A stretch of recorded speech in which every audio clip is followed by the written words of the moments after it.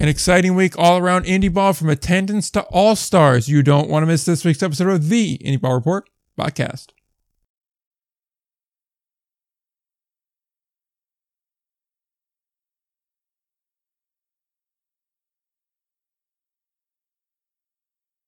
Back again, episode number 227 of the Indy Ball Report podcast. I'm Nick. He's Ryan. He's going to be here. He's on like one of those Billy Joel residencies, or a Vegas residency. I did refer to myself as the co-host on Twitter the other day, and I did feel like that might have been a little bit forward. So I can say I have a residency. I can cope with that. I mean, you're definitely working it. It's kind of like one of those programs where like they get you as an intern and then they slowly integrate you, and they're like, hey, we can pay him less. Yeah. Now his intern here will probably take a hometown discount just so he doesn't have to hit the job market. Mm-hmm. Yeah, I know.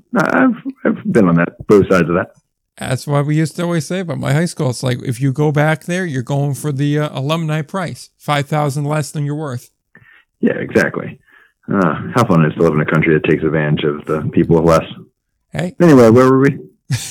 What we were talking about was we have Quebec news. We have all sorts of other news. That we're here to talk about independent league baseball.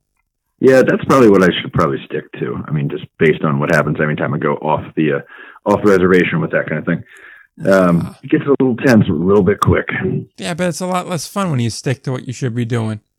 And look around exactly us. Right. There's other sport podcasts in our neck of the woods that don't stay on topic. So why should we stay on topic? I haven't even tried it once. I mean, I talk about trying. I try to try, but I haven't actually legitimately tried. So I'm glad that it's welcomed here. I appreciate that about you. Yeah, well, we're a very welcoming and inclusive environment.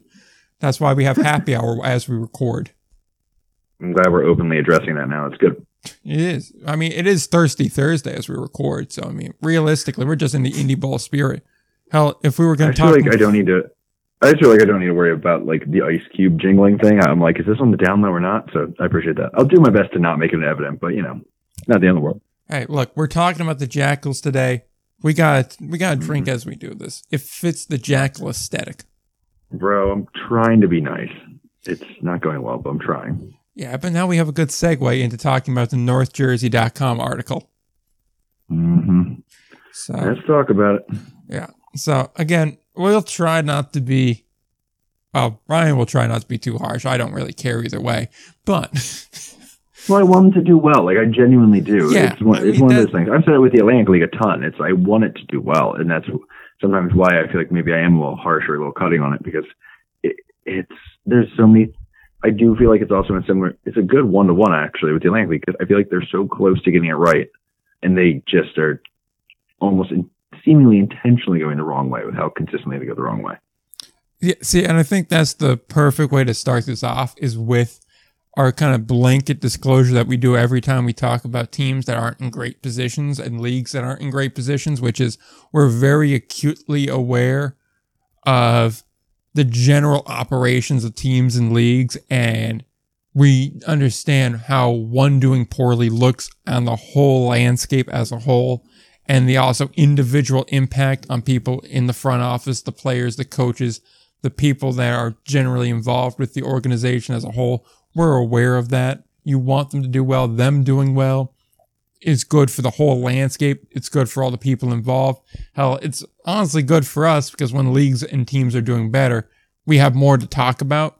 A team failing only gives us a little bit of a period to talk about. And yeah, it's probably a little bit more juicy, a little bit more gossipy, but it's better off if they're doing good. If they're doing well, then we're overall as a whole doing better. So with that general preface there, we're not rooting for them to fail or rooting for some sort of calamity, but it's impossible sometimes to not mention that, especially when you have a fairly large regional newspaper writing an article on this, and when you have the owner giving some, I think we'll call them questionable quotes to the New York Times,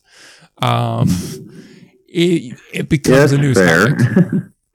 Yeah, and I'll say before we hop into, I mean, as somebody who was very recently in a front office that was then gutted because the team basically was not financially viable, and who has worked in other front offices and around other front offices, I can say, like, we're not, jabbing at anybody, really ground level in that front office. It's probably probably just about anybody in a front office knows things are not going well. You know, even if they're an optimist, they're probably like, yeah, this isn't great. Nobody is blindly like, oh yeah, this is perfect. It's how we want it to be. You know, whether or not there's an attitude at times of, you know, this is good enough, which is like the most toxic idea. I don't really know. I don't know that front office like that, but usually these front offices that of a struggling team have some people who are like, yeah, good enough, and other people who know very much this is not good enough and they want it to be better, but they lack the ability to, you know, you can't overhaul everything. So again, if you're listening to this and you're from that front office, you know somebody from that front office, and you're like, hey, they're not, you know, they're good. They're good people. They know what they're doing. I'm sure they are. And I am not advocating for any sort of big thing that would cause anyone to lose their job. I just went through that. I wouldn't want that. But because I've heard a little bit like, hey man, like, there's people's jobs. I'm like, hey, we're not saying that anyone should lose their job, but we're saying like, this is the situation. It is, if nothing else, reporting on the news and trying to talk about how it could be better.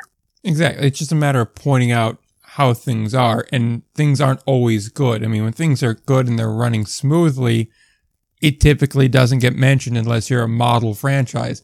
In the case of, I think we call Long Island a pretty model franchise for the faults they have. That's a well-ran organization that is efficient in what they do.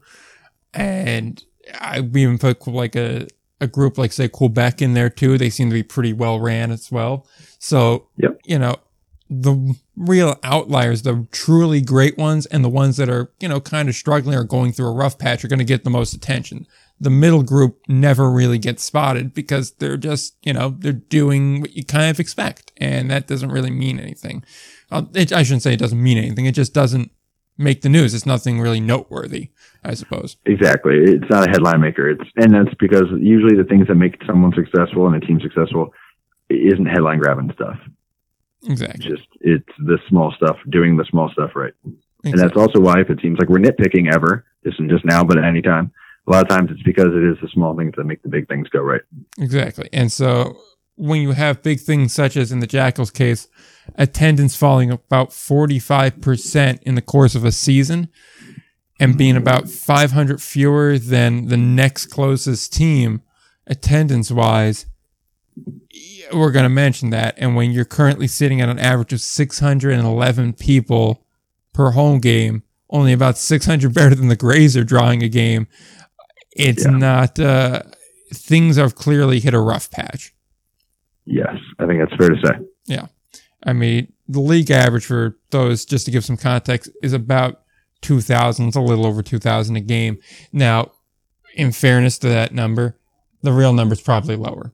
That's going off of the Frontier League site, which definitely has teams putting in the public number for attendance versus the real number for attendance. Because, I mean, like, let's look at, like, I don't want to call people out by name, but some groups, we know you're not drawing over 2,000 a game. 1,500, I could buy that. 2,000, I don't know about that. Yeah, that's fair. I think you did a good job justifying it. Yeah. So even, let's say, in fairness, let's say the real number is, what would you say, probably around 1,700? Yes, I would say that. All right. So even we're going to call that, you're still about 1,000 below it. Right. So that's not meeting it. And all of this is triggered by a NorthJersey.com article linked in the show notes for those that want to view it. I believe it's subscriber lock only. So you'll either have to find a way around that, which I won't advocate for, or you have to pay for it, which, you know, you could do that. And if you want to read it, it's available there. You may get access to a few free articles too. Sure, you could do that. But a long and short of it, it goes through some of the attendance issues the team's been having, and then it brings in some quotes from the team ownership, namely Al Dorso, who I think it would be a fairly safe and fair thing to say was unhappy at some critiques of the current stadium situation.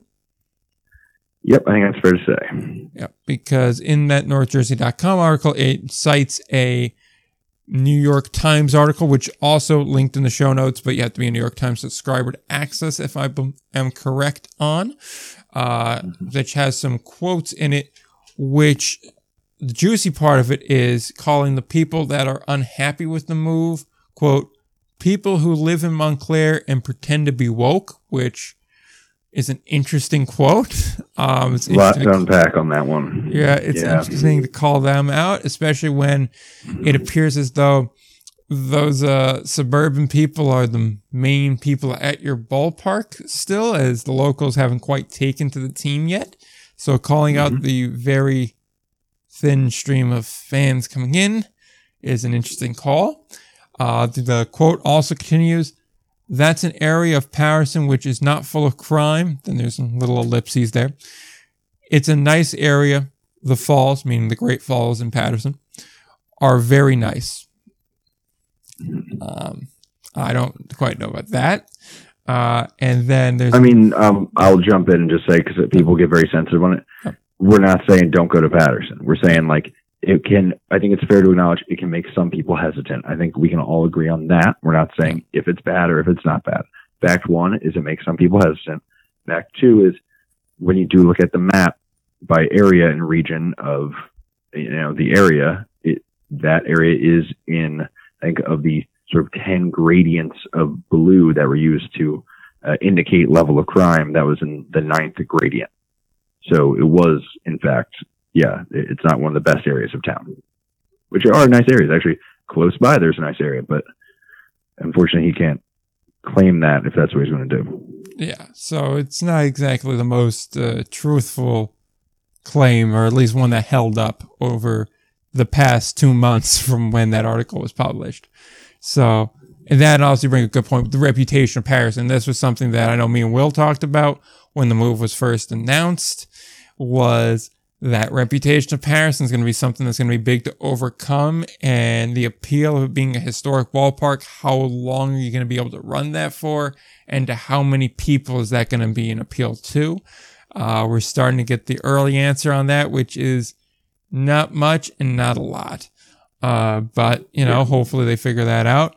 There's another quote from Al who goes, quote, and this was in response to those previous quotes that we read, "I regret nothing ever in my life. It's only a handful of fans, and I've told them personally how I feel." And that was, again, in response to if he stands by the New York Times quote. Maybe doubling down was not the best call. I would agree with that. Yeah, I think the biggest thing, again, if we took anything from Lexington, is what is more dangerous than a bad set of circumstances is someone not acknowledging the bad set of circumstances. I think there was a lot layered in this article, and the article's linked in it, that was just like, wow, like there's no responsibility for it. And it almost feels like he's trying to frame this as like he made the choice to take his team here to revitalize this venue, and people can be enraged and, like, I guess he's trying to say racist about it if they want to, which is weird because they have not reached out to at all any of the diverse communities in Patterson who should and could be supporting them if they were doing things well.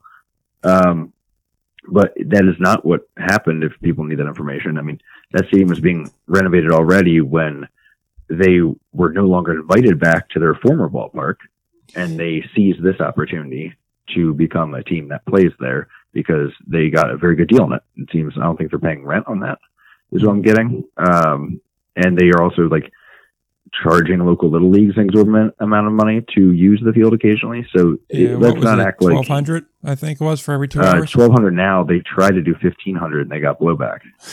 So we'll knock off $300. Yeah, and then when it comes time to address the fact that the parking there is as much as the ticket, and that is Patterson, the city of Patterson, who is, I guess, charging that. Yeah, Patterson Park. Just like, oh, we're working on it. Yeah, we're aware of it. We're working on it. But it's like, hey, man, maybe if you, because it was the city of Patterson that gave them the issue on how much they were charging little leagues. I'm like, hey, man, I have a quick idea on how you can, free up some things for the city and maybe work a deal, which would be not charging all the local little leagues $1,200 and what, an hour or 2 hours? I think it was every 2 hours to use the field. Yeah, so it's about like $600 an hour. Like, there was just so much in there where, like, yeah, like we can see how you could start to improve this, man. And it just to not even not do it is one thing, but to not even acknowledge there seems to be an issue is the thing where I'm like, oh, this could be bigger and more long term than we like to think. There are two things that immediately come to my mind after hearing you say that. Was one, could this be a case, and I've never been in front office, so I wouldn't know, but could this be a case of we have to charge the Little League this much money so that we can afford to continue to run the team in a certain manner, and by cutting down that cost, it would directly affect the way we operate type of thing? Like, because obviously you're not getting a lot in game day sale. That's pretty clear. So, yeah. And as I think it'd be fairly safe to say, sponsorship and game day are your two biggest driving factors for income for a team. Sponsorship seems to be fine, at least from what I can tell. I wouldn't be shocked if, they want to reopen that deal or renegotiate the deal or have a discussion about it. If I was a sponsor and it's like, hey, it doesn't really seem like we're getting our money's worth out of this going into next year, I wouldn't be shocked about that. But game day then is certainly below what they were expecting. So I wonder if the Little League money, as desperate as it may sound, I don't mean this in like any other way, but an actual legitimate question way, which is to say, is that $1,200 for every 2 hours actually that important to them? Well, I would more say, do we really think that people are paying that? Because if they're not paying it, it doesn't really matter what they're charging. I could see it. I could honestly see it. I think that they could. I don't know how frequently they're doing it, but I could see it being a thing. Yeah, for a Little League comparison, though, it's just a lot, man. I mean, yeah. I don't know, maybe, though. I don't know the area as well. But I guess it comes down to that, and I guess maybe if it's a frequent thing, maybe. Okay. And then the second thing I had, which is talking about who he's marketing to. I mean, it even says in the North Jersey article that I think it was 62%. I know it was over 60. I think it was 62% of Patterson's population is Hispanic Latino. And it seems as though, and I understand why you're playing into the Negro League history, but perhaps it would have meant more to try and play into the Latino angle of it, to try and engage the overwhelming majority of the city's residents. And yeah, and this is probably going to sound worse than what I mean it to be, but I'm going to say it anyway, just because I feel like it's a legitimate point, which is to say, how many people in Patterson care about the Negro League history? Because it feels like to me, at least among this new wave of resurgence on the Negro League side, is more baseball geeks that care about that than actual average person. Yeah, I think that's not a bad read. I think it's not non-existent, certainly. Yeah. But is it something that? Here's the thing: if it's a journey, I mean, I think how many people within Patterson? So you have to be not only a big baseball fan, but a fan of baseball history and Negro League history. That does pare it down quite a bit. And then you need to convince that grouping to be a repeat customer. I could see it being a lot of one-time customers coming to visit and see and check things out. But yeah, I think you're on it with that too. I think it's just not necessarily a big enough market to aim at, especially while you're really weirdly, I mean, blaming almost and taking shots at your former fan base, which does not need to be the former fan base. I mean, it's not that bad of a commute. Like, you could have those people still coming out. They talked to somebody in the one article about, he's been coming out for years to Sussex County games, or to Jersey games. I just don't understand. It's such a weird choice just to seemingly ostracize so much of the former and existing fan base in favor of a so far non-existent and you still need to work for it fan base, without even if you're just selfishly sustaining that former fan base just to cover the gap until you've done your work on the new one. It's just, I don't know. It was still confusing. And that's really what got my attention the most, was how it just felt like there was a lack of strategy. It certainly does feel like that. Cause like you said, as far as what little marketing there really has been, and I don't know what the Patterson local marketing has been. I could tell you in the greater area of Passaic County, Bergen County, Essex County, there really hasn't been much. I can't recall seeing any sort of a billboard, any sort of little flyer or those little calendar or schedule things, the pocket schedules popped up anywhere. I can't recall seeing that anywhere. It doesn't really seem like they're overly active either. So the marketing has been, not noticeable, which is the possibly worst thing you could say about marketing. And, you know, if what little there has very much been the, look at this historic ballpark we're playing in. Look at all the history that's happened here. You should come look at this because it's a historic venue. You could be a part of history. This is living history. And like I was saying, like the people that are into it, I gotta be honest, they really do seem to be the suburban baseball nerd, which is exactly I think that's a good read. Yeah, it's exactly what's not there. So it's like you say in one breath, and I think this is getting to the point that you've been really raising, which, and I'm just kind of supporting, which is in one breath you're saying we want the locals. The locals are going to be the lifeblood. That's what we're banking on, and that's the right approach to take for a stadium like this. I mean, again, with the reputation that Patterson has, a ballpark is not going to undo all that. We've seen time and time again. And even in the article, it quotes one of the owners, I believe, in Newark, who said, it's hard to get people to go to the inner city to see minor league baseball, which, I mean, you know, when you state it plainly, it's like, oh, yeah, but it can work. You know, it's the right approach to take. It can. It's just that it's hard. The hard numbers would say that it's a struggle. Yeah. And again, that's what we said. We actually had a similar conversation with Gary not long ago about how we're not saying it can't work in Gary. What we are saying is that Gary has an additional hurdle to jump. Yeah. It's the same thing here. Exactly. And so in the one breath, you are saying the locals are the way to go. And you're not wrong. The locals are the way to go. But then in the same breath, you're not really marketing to them. You're marketing to a thing you think should appeal to them, without actually listening to what they want and what the appeal is.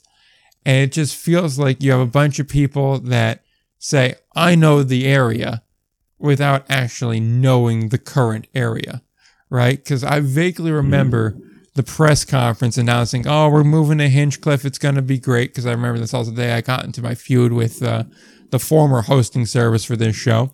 And I woke up and I watched the tail end of that, and I vaguely remember, and if I'm wrong, I'll openly admit that, but I do remember Al Dorsa saying, I grew up in Patterson, I know what it's like. And the thing that I immediately thought of was, yeah, you don't know what it's like anymore.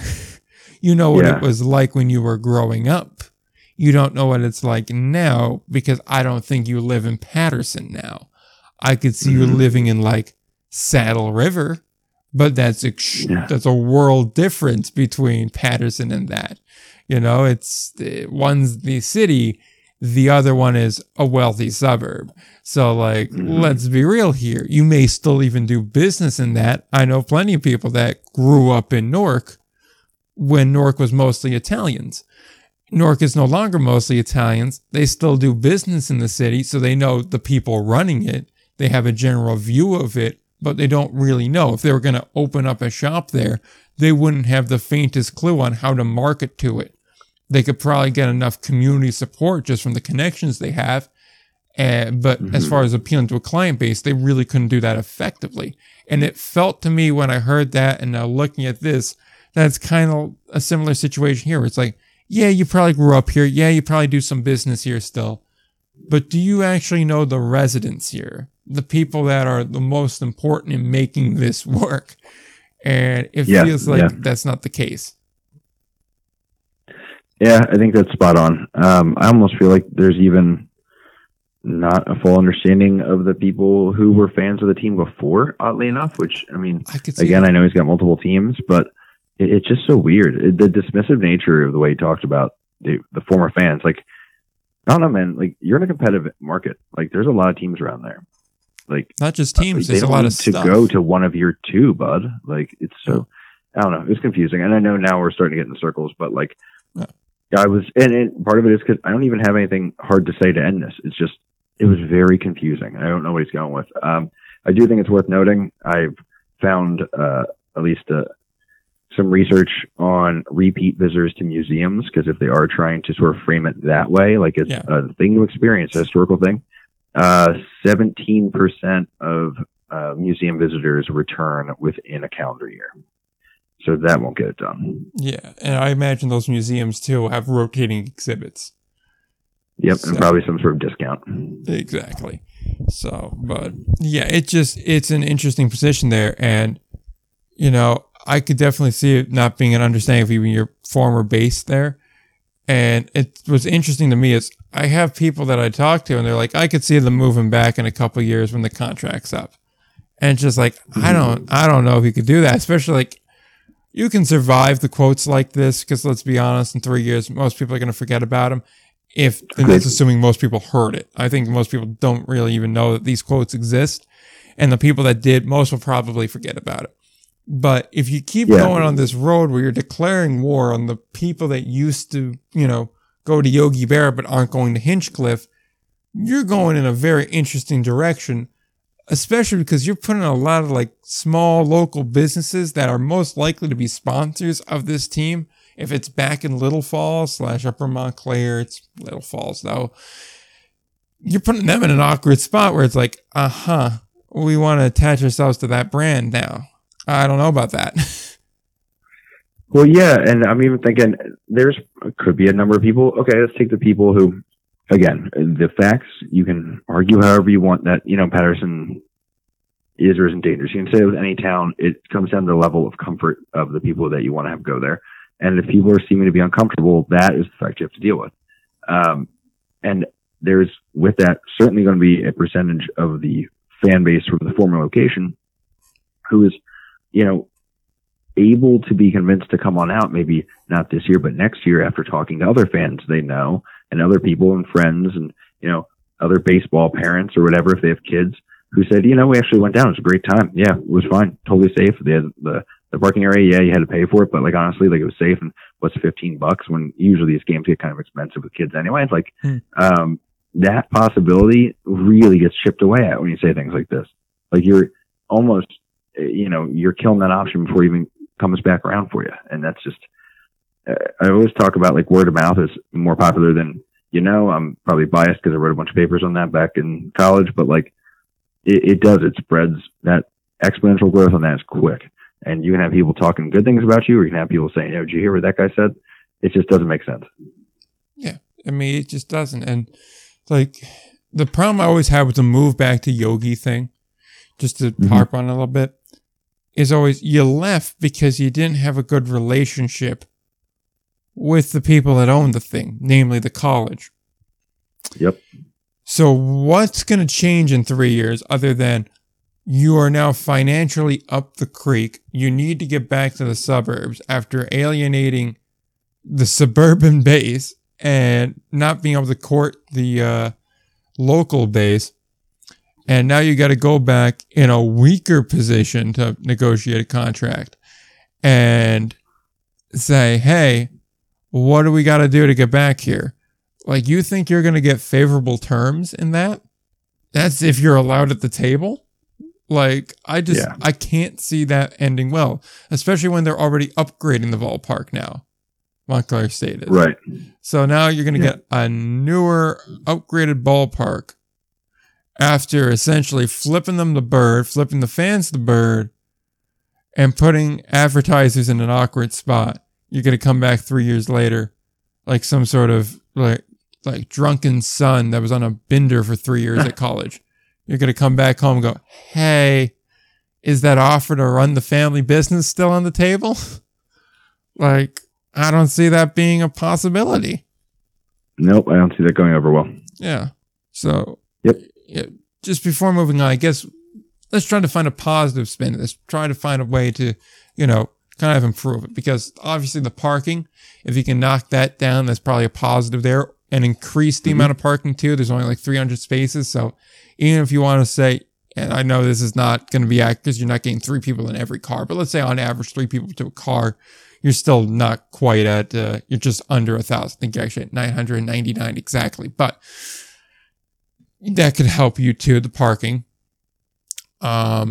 Assuming, you are able to do better job of the outreach. I think I mentioned on one of the outtakes, I'm not sure if it will be up by the time the show goes up, but mentioned doing more of a Juneteenth outreach in the local schools, having the players go there, try to do some sort of either interactive event or do like one of those just book readings or try to teach a Juneteenth lesson, something like that.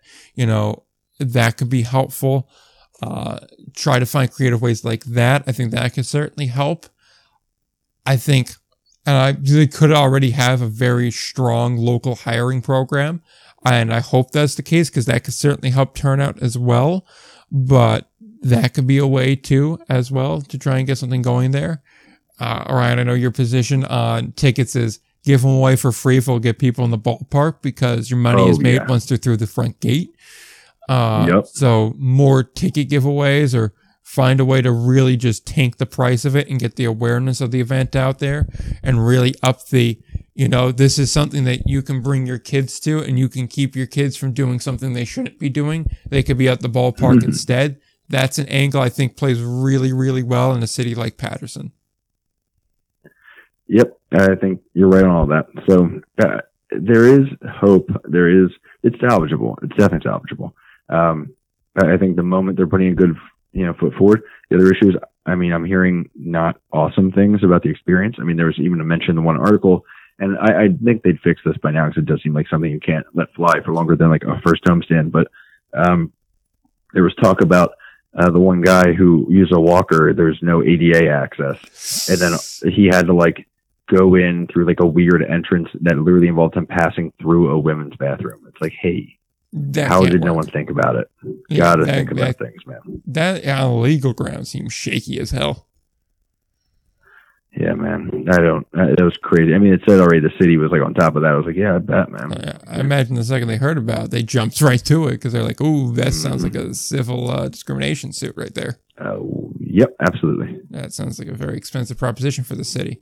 And I will also say here, not to dump on Dorsal too much, because it does seem like he was one of the guys leading the campaign to get a full restoration, because it seems like the city wanted to just go 10 million, patch it up, as opposed to 100 million, do it right. So I will give him credit there for leading a charge on that and doing some. And essentially, I think it would be safe to say he was one of the forces behind saving it from the wrecking ball. Because let's be real, still, that's valuable land, especially if you could develop it. Yeah, but it wasn't the reconstruction, but the work going on it. That started back in. I got the date on it. It was before they expressed any interest in going somewhere else. Fair, but even still, it does seem like in the New York Times article, I believe it was the Times one, where he seemed to at least play it up where he had a larger role in it. No. Yeah, I was a little hesitant to believe that one, but I don't know the facts. Yeah. So, just giving him the benefit of the doubt on it. Now, I'm not sure if he deserves it or not, but, that's a different discussion. Agreed. So, that's the situation with the Jackals.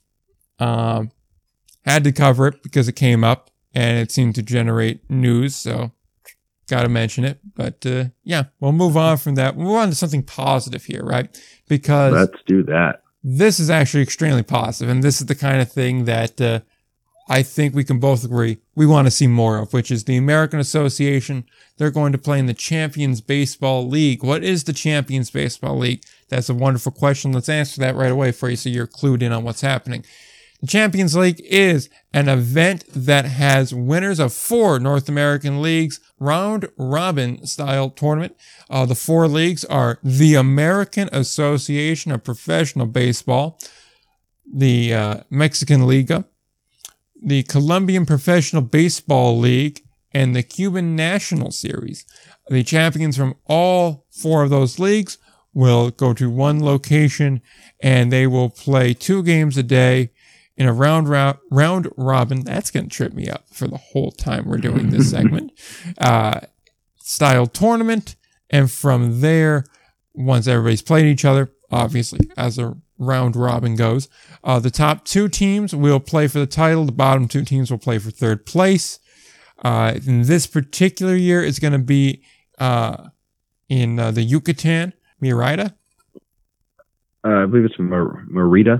Mérida. We'll go with that. We'll go with Ryan's pronunciation because it's probably better than mine. That's right. Yep. Either way, it's in Mexico. It's going to be down there, and it will have all the 2022 champions representing their leagues. So for our purposes, the only one you'll know and the only one you'll probably care about is the Fargo-Moorhead Redhawks. They will head down there. I forget the exact dates. I didn't quite see it, but I think it's September 28th to October 2nd or something like that. Let me check this out. I've got it as September 28th to October 1st. October 1st. Okay, so I was only off by a day. Honestly, not bad. Yeah, you're there. Yeah, exactly. Got the time range right. So it'll have that. More information is going to get released as time goes on. I don't know what the streaming situation is going to be like. I would hope this is an AA Baseball TV type thing because it feels like it should be. And hopefully it is. But honestly, I think this is a pretty great deal for the American Association. You're putting yourself in direct competition with LMB. And honestly, the Cuban National Series is even a decently talented league with some of the guys they have over there. I don't know anything about the Colombian League, but even still, they're really putting themselves on a really high level here. It gives a chance for players to really show their worth, especially I think to a lot of these Mexican teams where that's a main contract purchaser for a lot of independent leagues. So you really get a stage to compare the best of the best to. And honestly, I think it makes the regular season, the playoffs mean a little bit more because if you're a professional ball player that's say like 28, 29, maybe a guy like a Max Murphy type, if we're being brutally honest, probably not going to get picked up by an affiliate. Had the major leg injury last year, bit on the older side, position player. And if I'm not mistaken, he's an outfielder / DH. So that's not really a position high demand across affiliated minor leagues. However, if you put up numbers, Korea, Japan, Mexico, those are all options that are very much on the table and very much in play. So if you're on a team like that, or if you're on a championship team in the association, and you're a player like Max Murphy, that's a huge proving ground for you. That's a huge stage. If you can go into that tournament and in 4 games, let's say, hit like 320, yeah, very small sample size. But that shows a lot to scouts. If they got 4 games of seeing you in person, hitting off of, Mexican League and Cuban, like, stud pitching and doing well, at the very least, doing more than holding your own, that's a great sign for you, and it really helps your odds for those very competitive foreign player slots. Yeah, I follow you there. I had a lot of thoughts on that. I kind of expressed it in the video I did yesterday. I'm trying to sort of corral that into sort of a different format here, but yeah, I think it's certainly a good thing. That's first and foremost. If I had my way, it'd probably be a little bit different, but I also know there's so much in the way of logistics and like red tape that you have to figure out for something like this. That I am willing to not complain about it is what I'm saying. Yeah. I'm hoping this is like step one in a multi-step sort of growth and progression for this sort of thing. So I think the potential is awesome. I think there could be some great stuff that comes from it. All right. Want to expand on what the possibility could be? Yeah, I mean, I would love it, obviously, if the team playing was the team that won that current year. I mean, I know it can't always be that way. In fact, I think some of the major soccer tournaments are even, that way, where you'll have a trash team or a great team either get in or miss out because it's, the year before that they go off of. But, yeah, I mean, that's one thing. But again, the logistics are a headache, and you got to know what it looks like. It's tough too, because at the end of the year for the American Association, you're losing guys to winter ball and things like that. So that's going to either way affect the roster. So that kind of, it worries me a little bit on their behalf, not really as, on the idea as a whole. And then I think just, I'd hope to see it grow to involve more of the Indy leagues. We've talked plenty about a multi-league sort of tournament or some sort of competition. And I think this shows that there is room for that kind of thing. You and I talked quite a bit about, I like the idea of a mid-season because I think it prevents, a lot of that roster loss that you can see especially on better teams with better players. So, again, logistically, that's a whole other can of worms, trying to get multiple leagues from multiple countries to get on the same schedule. But, that might be something they can work toward. There might be something where there's, the room to grow it to more teams and more leagues. And, I think, again, I'm one of those people who has been dreaming of something similar to this for a long time. So my initial thought is like, there's so much other stuff that we could be doing with this too, but I don't want that to come off negative. I like it. I think it's a great idea. I think it's going to be really good for the game. Yeah, I mean, I definitely see that, and I'm not going to rehash the Memorial Cup or World Series style Indy Ball tournament again because I've done that a lot. But I agree it could be the first step in a larger thing. And obviously, like my first thought, like most people would love to see 2023 there. But again, like you said, it's kind of hard there. I just imagine the visa situation would be a nightmare alone to try and figure that out. Much less jockeying people around with their winter ball contracts, like you say, because that's a decent chunk of income for a lot of guys too. So sacrificing that could be very difficult there. I'm sure if there's in particular guys that could probably go, hey, I got this thing for a week. I'll report, but I'm going to report like 2-3 days late.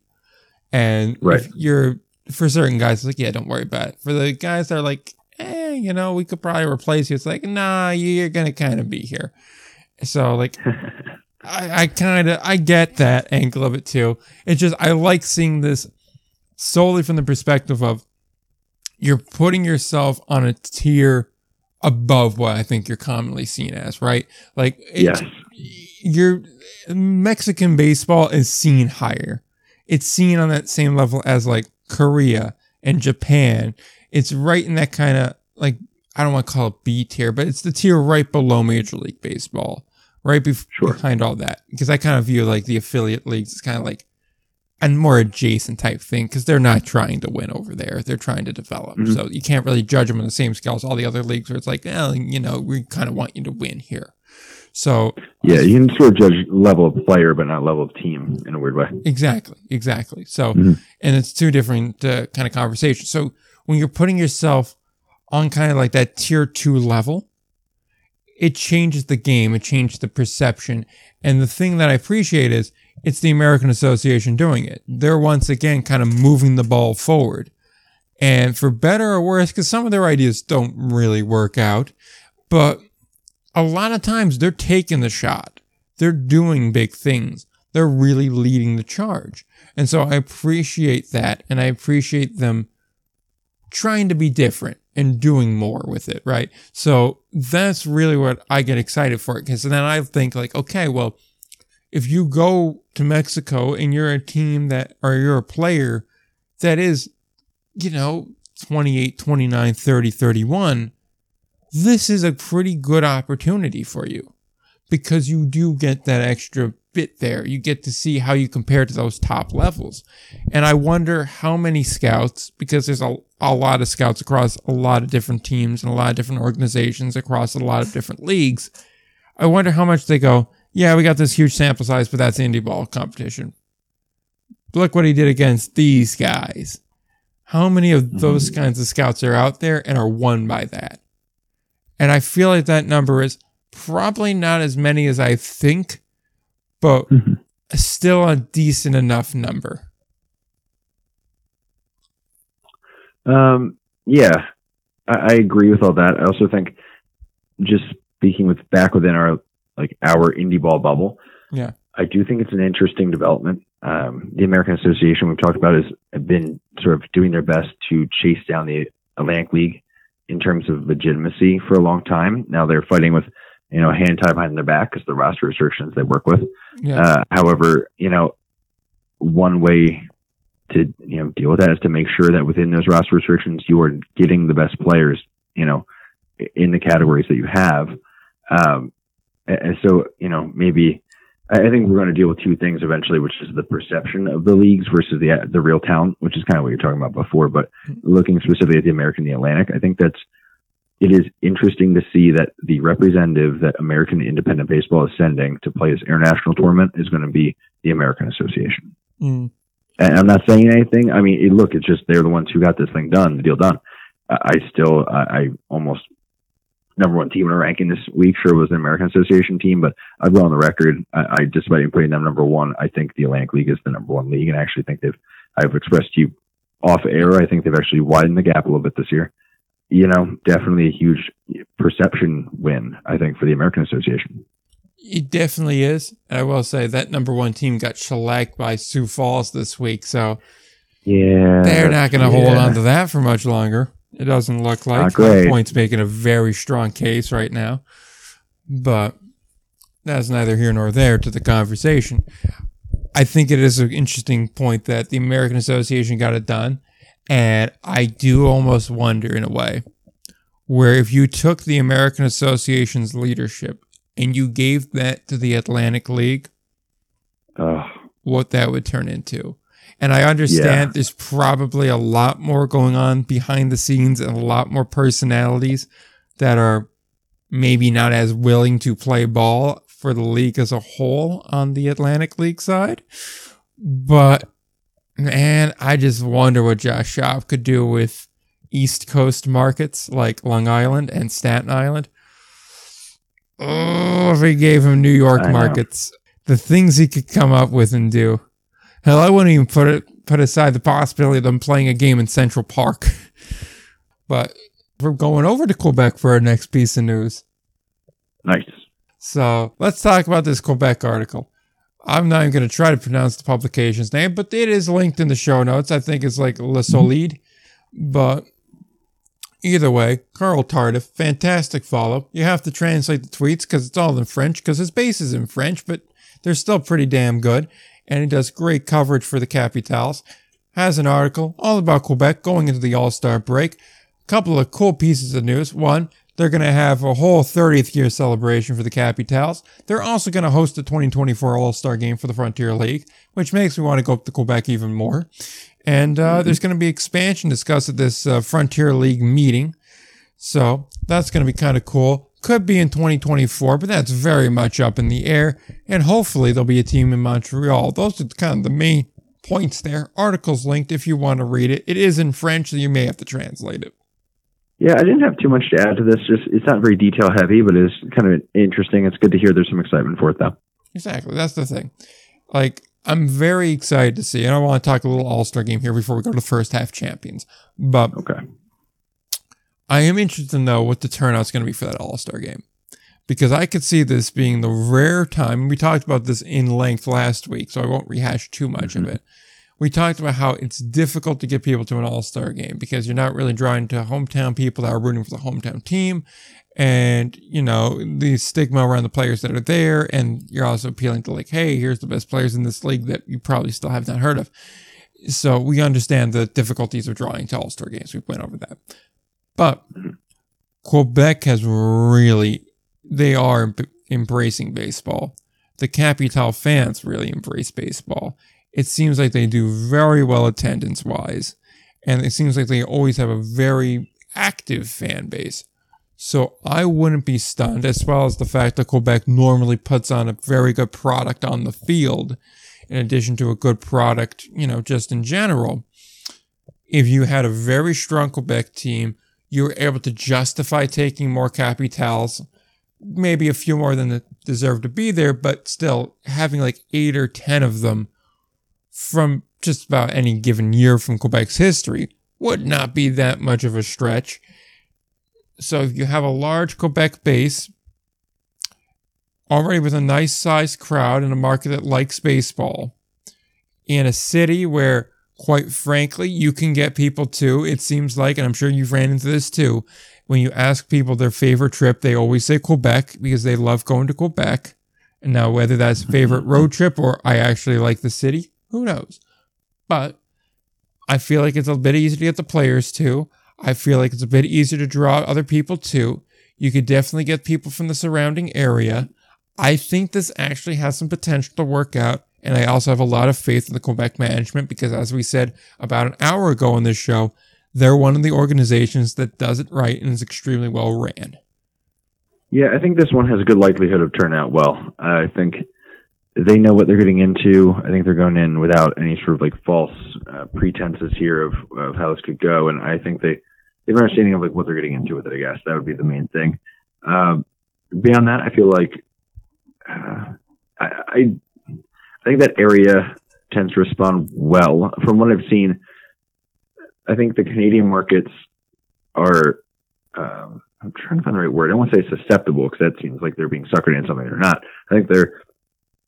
I think they can be approached from an angle of, hey, like we are kind of outsiders to an extent in the sport, right or wrong. I mean, that's how it's viewed. It's, you know, an American game that pops up toward Canada. And I think that, you know, when, you know, given without any, you know, the Indy Ball without any expectation, Yeah, and in the same way, like being given the All-Star game, like, hey, like we want you to have the showcase. I think that sends a good message, and I think that's the kind of thing that they would want to, that they would be interested in responding to well, and I think that they would take interest in also. Yeah, it appeals to that kind of, you know, we're our own separate thing, something that's very distinct, as is the province of Quebec. They're very distinct from the rest of Canada. They're very distinct from anything else really in North America.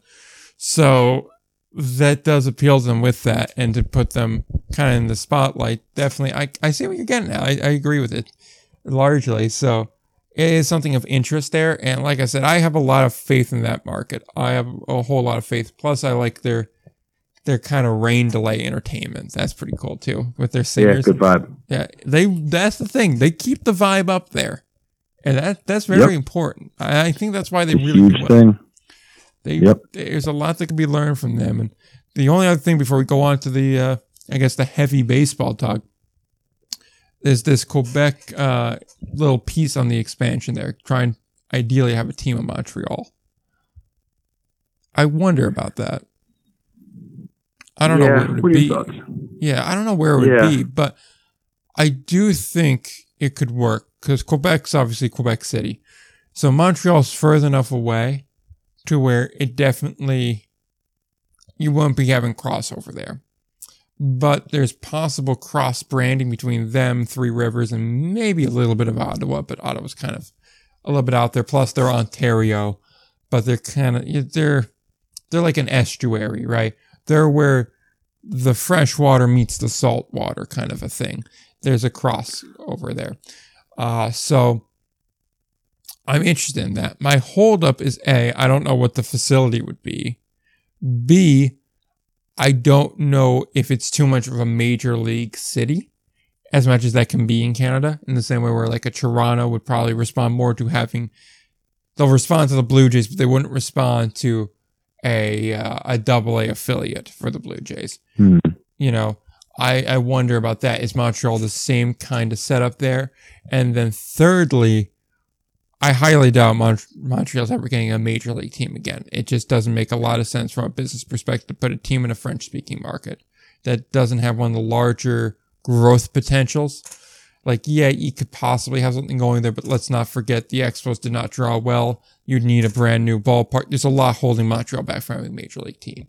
But yeah, I think should those things be met and they get a major league team, is that going to help or hurt this? Is this going to be like a Long Island thing where like the Mets don't really factor into Long Island's, you know, doings outside of, hey, let's get a bunch of former Mets?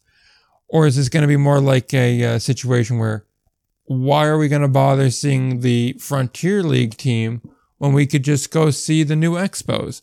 Like, what are we going to do here in that situation? That's my one concern. Yeah, I mean, it's tough because on one hand you got like the whole weird Chicago market thing, but that's a different situation because of, you know, it's like we're in cities when things get closer together. It's, you know, the commute doesn't necessarily shorten down that much, so you can kind of have those smaller little sub regions for teams. Yeah. I don't see Montreal as a market that could sustain both an indie team or a minor league team plus a major league team. I think as far as the major league team goes, I'm big in like random Expos history, so I kind of track this. I think the thing people want to talk about with that is it's going to come down to not solely, but I think in larger part than people might initially anticipate, inroads that baseball can make in Europe. And seeing how that London series continues, can they spread that beyond London? Is there interest in France? Because if French-speaking countries are getting into baseball, then Major League Baseball might be interested, even if it's a marginally attended team, having an accessible French-speaking team, available. So that's part of it, but that's very much in the weeds. So backing up a sec, I think that I think Montreal has potential. I think even Laval has potential up there, same sort of area. That's really interesting. Yeah. I don't know that they have an actual ballpark or stadium up there, which is interesting. Yeah, we did this last week. Yeah, we did.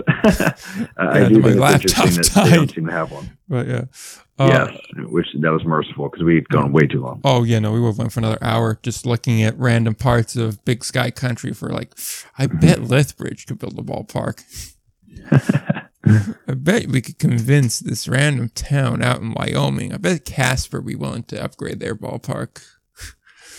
But, yeah. The one thing I will say about that, and I think Europe's an interesting example there, and I'm not 100% confident on this, so someone could correct me if I'm wrong.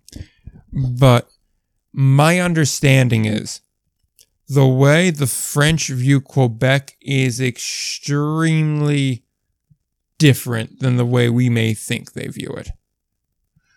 In the sense of they kind of view it as that other thing over there.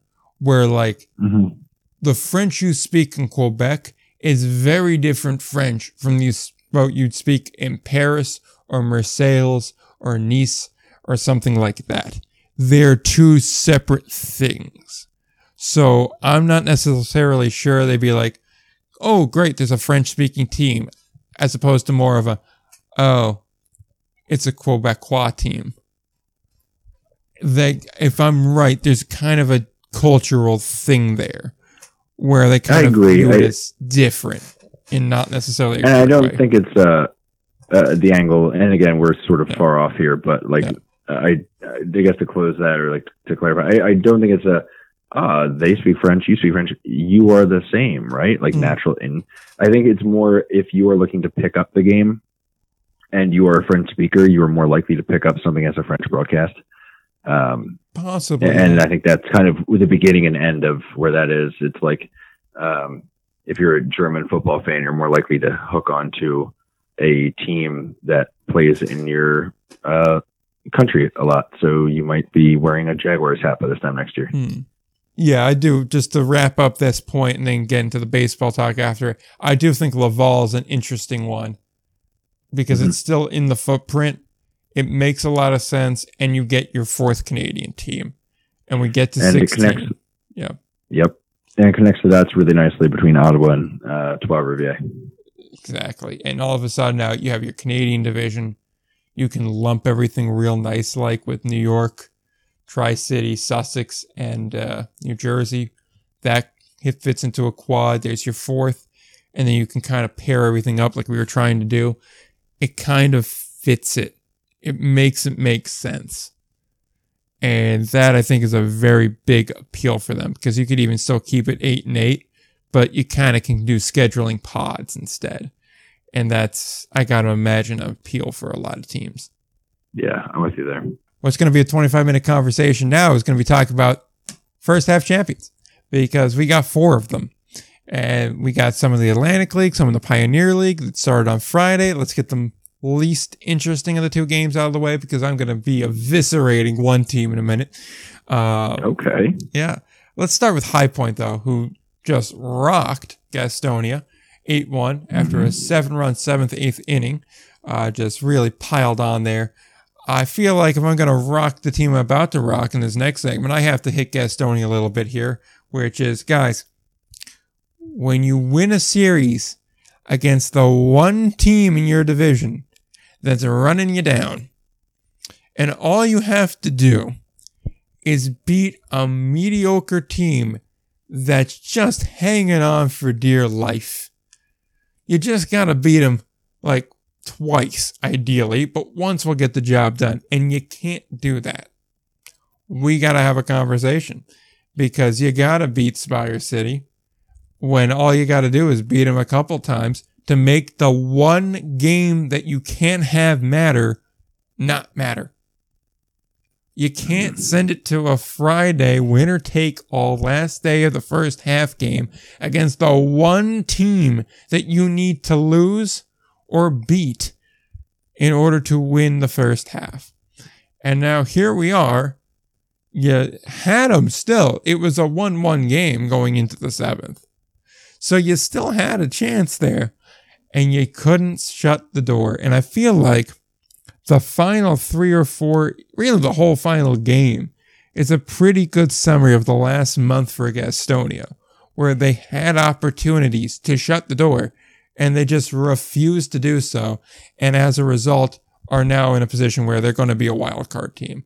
Because I will say, any discussion on them not being a playoff team, I can't quite grasp, because they just should be so far ahead in the wild card that it shouldn't even be a discussion. Yeah, it's a tough scene. I think that was their first 4-game losing streak in the Brady Salisbury era. That's a tough time to do it. Yeah. Arguably worst time to do it. I would say worst time to do it. You're right. Yeah, man. I'm trying to think, it came down to those 9 guys that got signed. They kind of outkicked their coverage there, which it's fine. I mean, that's what we want to see. We want to see guys getting signed, but I mean, that's losing an entire starting lineup. It's tough to put back together in one half, So to sign them, to lose them, and sign replacements, it's a lot to ask. Ironically, that's what cost High Point last year in the first half, and now it cost Gastonia in the first half this time around. It sucks to see. First half is brutal. I'm still unconvinced that High Point is a better team than Gastonia. It's kind of a bummer to see that, but Gastonia is right back rolling. They're 3-1 right now, so you got to figure they are going. So you got to just remain optimistic that the best teams are going to make the playoffs here, even with the weird format. Yeah, I mean, and also they just lost Franco too, but I still think Gastonia is probably the better team. I think it's very close, obviously. I don't think there's any way you can say it's not close. Mm-hmm. But they had it the whole way, and they just fumbled the bag at the end. So, they deserve to catch some shit for that. There's no way around that. Oh, yeah. But at the same time, they are still a very strong team. And, I do trust Brady to be the guy to go get the replacements that could do the job. And I also trust that he's going to be the guy that the second okay, that was weird. My screen just turned off. I don't know why it did that, but okay. Still rolling. All right. Okay. I was just about to make a good point, too. I also trust that Brady's the guy that when we reach the point in the year where the American Association is done and the Frontier League is done, that he's going to go out there and get the best players from those leagues. And he's going to restock the team for that last September push right into the playoffs. I trust him to do the job. Yeah, I agree with that too, especially after sort of the lessons learned last year with the playoff loss. I also expect him to sort of build a team that can sort of angle itself toward that, a playoff series. So I agree. I think they're still put together as the team you don't want to deal with. I think it's just a bad set of circumstances. I think it was a bad set of timing as well. And that's just, that happens in Indy Ball sometimes. When it happens in minor league baseball, it happens, if there's anybody above you who might come knocking for guys, the best teams are going to have to navigate that. That's just the nature of the game. Exactly. So good on High Point, though. I mean, they came through in the clutch, too. Yeah. I think that shouldn't be lost either. Their season was on the line. Against a very good team. Yeah. Their season was on the line. They fought for that week 2 to keep it alive. And then when their back was really against the wall against a good team, they came through and just piled on them and made sure to not just break their back, but break their spirit to get the win. I mean, that's what you got to do. That's the killer instinct. So you got to give them credit on that. Yeah. I mean, it was tremendous work from them. They did what they had to do. And also the little things too, talk about, remaining competitive in games, not burning through pitchers, putting teams away when they had to, or when they had the opportunity to, so that they could, keep momentum rolling into the next day and not exhaust the bullpen. They just did the little things right, especially during the last couple of weeks. And it wasn't a coincidence that, Gastonia was hot. Gastonia had a great first half, man. What was the winning percentage? 651. High Point matched them. That's something to say. The next closest team was 4 games behind them. So, yeah, I think a really impressive work from High Point. I think anyone can take away from that. Yeah, absolutely. Jamie Keefe, he knows how to run a team. He does what he does. There's a reason he has, over 600, over 700 wins now? Oh, God. Yeah, something like that. I should know that off the top of my head, but here the only reason I'm bringing it up is because I remember they were doing a celebration for his wins milestone. I forget the number. I think it was 600. I don't recall, though. I want to say that, too, but Don't quote me. Watch, it'll be like 1,000 now, and we somehow missed all this. That or it'll be like something stupidly low, like 500, and we'll be like, oh, we give him more credit, but he'll get there by the end of next year.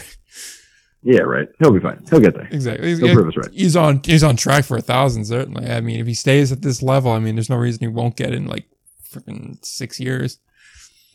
But yeah. In any case, so moving on to the North Division here, it was a bit more of a fun roller coaster over there, because that was a wild one. Because what needed to happen, for those that don't recall from a week ago now, because it was a bit of a time to go, because we recorded the night before. We recorded on the Thursday. So we didn't know how it was going to shake out. As we said, you'll know before we do. And, well, the Revs needed a simple win and you're in. They win, doesn't matter what Long Island does. If Long Island loses, Revs are in. They have, I don't know what the odds are. Odds man over here would know what the odds were for York going in to that. I believe it was 69%. So overwhelming, I think would be a fair way to say it. They were a definitive favorite. If you were going to put money on it, Revs were the safe money. No money's safe when the Ducks are after you. It's the Atlantic League. You just earned 5 Michael Pfaff points. But so that was the situation. Now, Long Island being Southern Maryland, probably not that surprising. Ducks eat crabs a lot. That's just how that operates. So I don't even know them. I think they probably just eat pond vegetation, but let's just run with it. So they beat Southern Maryland. I didn't even bother to write down the score because, well, it doesn't really matter. Long Island was going to beat them. Well, it was a good one. Nah, you're missing one of the best parts. They went in the 9th inning. They were tied. True. At the same time that the Ducks went in, or the Revs went into the 9th with the lead. Fair point. This is out the way. Again, though, it's Wally Backman. It's the Ducks. Did we think for 1 second that the Southern Maryland Blue Crabs, a team that historically has not been able to perform when the pressure hits them, that are desperately pleading to turn the lights off, they're too bright for them, was going to come through in a moment that, had some sort of stakes? In the moment, they remembered who they were. Exactly. Sorry, Southern Maryland. It's the way they are. They are the Carolina Hurricane of Atlantic League baseball. They can have a great regular season. They may even win a round. But the second that it becomes, we are close to a final, and they're gone. That's just what they are. Prove me wrong. I'll stop saying it. You haven't done it yet, so I'm going to keep saying it. So, fair. Long Island, admittedly, wins in the 9th. Good for them. Now we got to go over to York because this is where it's fun. Now I get to go ahead and get into my trashing because I did it on Twitter. I'm going to do it here because I might as well do it both. I'm not a coward. But, well, I am, but not that big a coward. Any case, Revs, they were up on Lexington in the 9th. In fact, they were 1 strike away from winning it all. Punching that postseason ticket. Rick Forney's team looked to be postseason bound. Hell of a turnaround from the year prior. Looked to be really solid. Then they gave up a 2-run base hit. Then they weren't leading anymore. And so you go, hey, this is a clutch team. They've, been one of the 3 teams, realistically one of the 2 teams for the majority of this race because Long Island got off to a slow start and, well, objects in rear view are closer than they appear. And, they were really holding off a hot Southern Maryland team for a minute there. I'm not going to pretend like Lancaster or Staten Island were really ever in this fight, so we're just going to let them do their thing, get ready for the second half. I think that's fair. Yep. They fought off the teams they needed to fight off. So they had a shot going to the 9th. First batter out. Second batter out. Third batter, well, it was great the first 2 times. Why not go a third time? Out. Down in order. The Lexington counter clocks ended that time. Clock ran out on York in their first half ambitions. Long Island wins the first half. And something that should have been predictable, they messed it up big time, you jabronis. Just couldn't get the job done. So, yeah. How about Lexington, Spire City proving to be the spoilers in these divisions? Really? That's Who would have had that? Yeah, that's the long money right there. Yeah. And I remember someone that was a co-host on this show picked Spire City to be, I believe, a final team. I don't recall if he picked them to win or not. I know it's stuck somewhere in a show note. I'm not going to pull it up right now, but they had really high hopes for Spire City, and then it just kind of fell apart. But in a way, they were right in that they performed at a critical moment, much to the chagrin of one of the North Carolina teams, much to the joy of the other one. But man, Lexington and that stupid backwards C just messed up Y team. Backwards C leaves team asking why. Yeah, man. I just, that was wild to watch her going back and forth like slow motion, man. That was, and it's weird, like, getting to know the guys in the league. It's just like, I don't know. You start to know the guys, and you just are like, you want to be so excited for the guys who got the win, but you're just like, oof, that's brutal, man. It's a tough walk back to the clubhouse on that one. I gotta know what that York clubhouse feeling is, man. Like, that's gotta be just. I just hope they didn't have the champagne in there. Anywho, so that was the situation in the Atlantic League. We still have Pioneer League halves to talk about. Good God. I know. Well, there's not as much to talk about over there, so that's okay. Yeah, we're dragging a little bit here, but oh well. Yeah, this is not our best timed out episode, but hey, we've had worse. Exactly. See, like I said, this is a peak. I'm gonna make my phone call tomorrow at work kind of vibe. So, that's life in the city though. So, over in the Pioneer League, this is a Wednesday type of thing. Missoula, they slammed Great Falls to win their record-setting 5th straight half-division championship. I don't believe this has ever been done, or at least not since 1939 in the Pioneer League. I believe it might have been done once before. That's it. That's pretty impressive in all those years. Exactly. So once they win the second half for the North Division, then they, I think, will confidently have the record at 6. I think so. Good for them. Good for Michael Schlatt. That dude's just killing it out there in Montana, and I can't imagine that's the easiest place to recruit to, but good for him.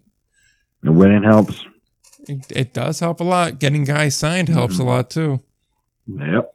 All doing those, it right. As you said on Twitter, all those undrafted free agents. Come on out. Well, welcome to Kalispell. You like Yellowstone? Have you ever heard of Glacier National Park, son? It's lovely this time of year. We get to travel to Billings. You get to see the big cities. Ogden. It's Yellowstone. It's like, this farm, this dirt means everything. It's like, this field, this baseball means everything. And they're like, Mike, you good? Look, if you're not willing to go as hard into this as Mike is, I don't think you're cut out for Pioneer League baseball. Maybe you got to head back to the city. I think we're learning that, actually. Be a city slicker. Whatever it is he's doing. Oh, God. Hey, he just gets his weekly Chick-fil-A order, and he's good to go. That's all he needs. Happy when he's happy. Exactly. He keeps winning. He gives his little speech before they go ahead and do the champagne, and then it's all champagne. It's all uphill from there. The routine now. Hey, real talk, though. Like, talking to that dude, I definitely get why people like playing for him. Oh, yeah, 100%. Yeah, like the vibe is great. Yeah, exactly. It's just, he seems like such a great guy. So, good for them. They managed to hold off, as I put in the notes, rising ocean temperature hot glacier. Nicely done. Yeah, I thought that was a pretty good poll. Yeah. They, Missoula had a couple missteps as of recent, namely the Ogden series. Wasn't their best piece of work, but they got through it. And, yeah, they managed to hold off Glacier, although they are one of the hotter teams in Indy Ball, as pointed out there. So maybe they have some magic in the second half. Who knows? They look to bring the right energy into it, at least. Exactly. Yeah. At the very least, they got some big wild card energy. So, like to see that. Card. Yep. But, yeah, and over in the South, a little bit hairier, but Ogden splits a doubleheader. They claim their 3rd straight first half title, which is a oddly specific thing. If they beat Rocky Mountain by 2 to get that, then too exciting over there. So good for Ogden. I think that was pretty much what we kind of expected. Missoula, Ogden to kind of take it. Maybe a little bit Grand Junction, who didn't really wake up until it got a little bit late in the game. So they may be going in the second half. But yeah, situation the Pioneer. Yep. Not much else to add on that one. I mean, we kind of saw that coming from a week or so out. Exactly. It was more or less a matter of time when. A matter of if, not or not a matter of if, matter of when, not if. So, yep. There's that. Finally out of the news, hour and a half in, we're out of the news. Contract purchases will not take 90 minutes, I assure you, because there is just a mere one from today, 7/13, Cam Tuller from the Billings Mustangs. He's an Angels guy now. Got his contract purchased by the Angels. Don't know where he's going to report to. I got to imagine it's like single A or something around there. 3-1 with a 3.16 ERA in about 25 2/3 innings. 40 strikeouts, 6 walks. Pretty damn good split there. So he looks to be promising. Yep. That'll get it done. Hopefully we don't see him again. Yep. And if you do, it probably will be in Billings, or who knows, maybe the Atlantic League will be another one of their spurts where they're desperate for pitching. They'll be like, do you want to pitch for Staten Island? I mean, putting up good numbers in the Pioneer is a good sign, at least. Yeah, I mean, it is. I like when they're like, there's been some sketchier choices made. Why? When we started using Division III pitchers in the Atlantic League, we're going to call that sketchy? Bro, that was a tough year, man. Speaking of the Frontier League, that's where our series of the week is. And it's Quebec versus Sussex County. Something that we originally both thought, oh, Quebec's going to Sussex. And then I was like, oh no, Sussex is going to leave after playing a 3-game homestand this weekend, go up to Quebec, then come back down to play a team. That makes sense. It's a choice. Yep. Reasoning behind this decision, at least for us picking the series of the week, don't really know what the actual decision is for putting that series where it was. There's one game between the two of them. It's a tight playoff race. And I think it's fair to say Quebec's been riding a hot streak, maybe helped by the schedule a little bit. And Sussex has had a little bit of a tough go of as of late. Maybe a victim of New Jersey on the 4th of July. But, you know, it's an interesting series nonetheless. We get to see if Quebec's still legitimate. They are winners of 5 in a row.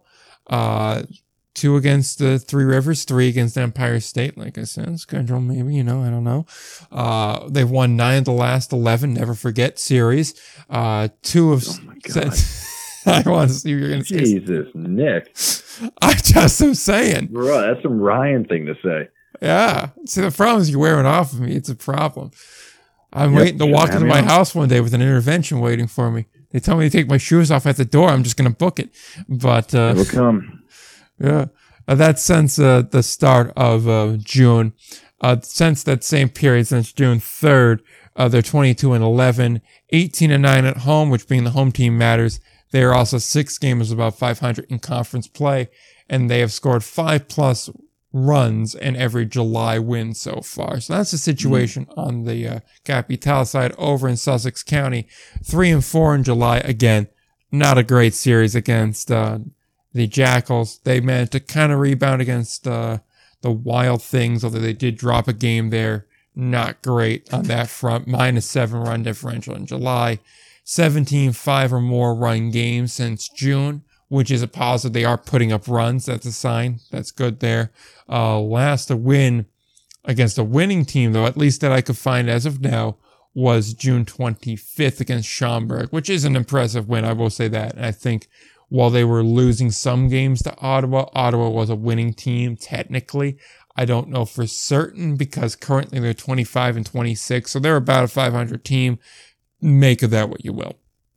Also, they are 2-1 against Quebec, although again, the last time they played was the first day of June, so it was very much early in the season at that point.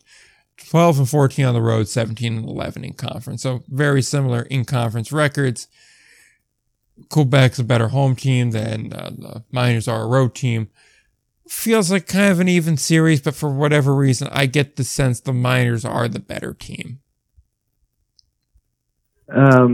Yeah, I mean, my main concern with them is that so far their strength really has. I mean, not that the offense has been bad, but the strength has been the pitching. I mean, honestly, the hitting hasn't been great. They've been scoring 4 and 2/3 runs a game. Their pitching is holding teams second best runs per game, at least holding teams to 4.3 runs per game. But over the last 15, they're allowing about 6+ per game, and that includes 3 games where they pretty much smoothly handled Empire State. So that is kind of where I see some things going sideways on them. So, I mean, Quebec's a tough team to turn that around against, and I think that's something that is definitely dangerous.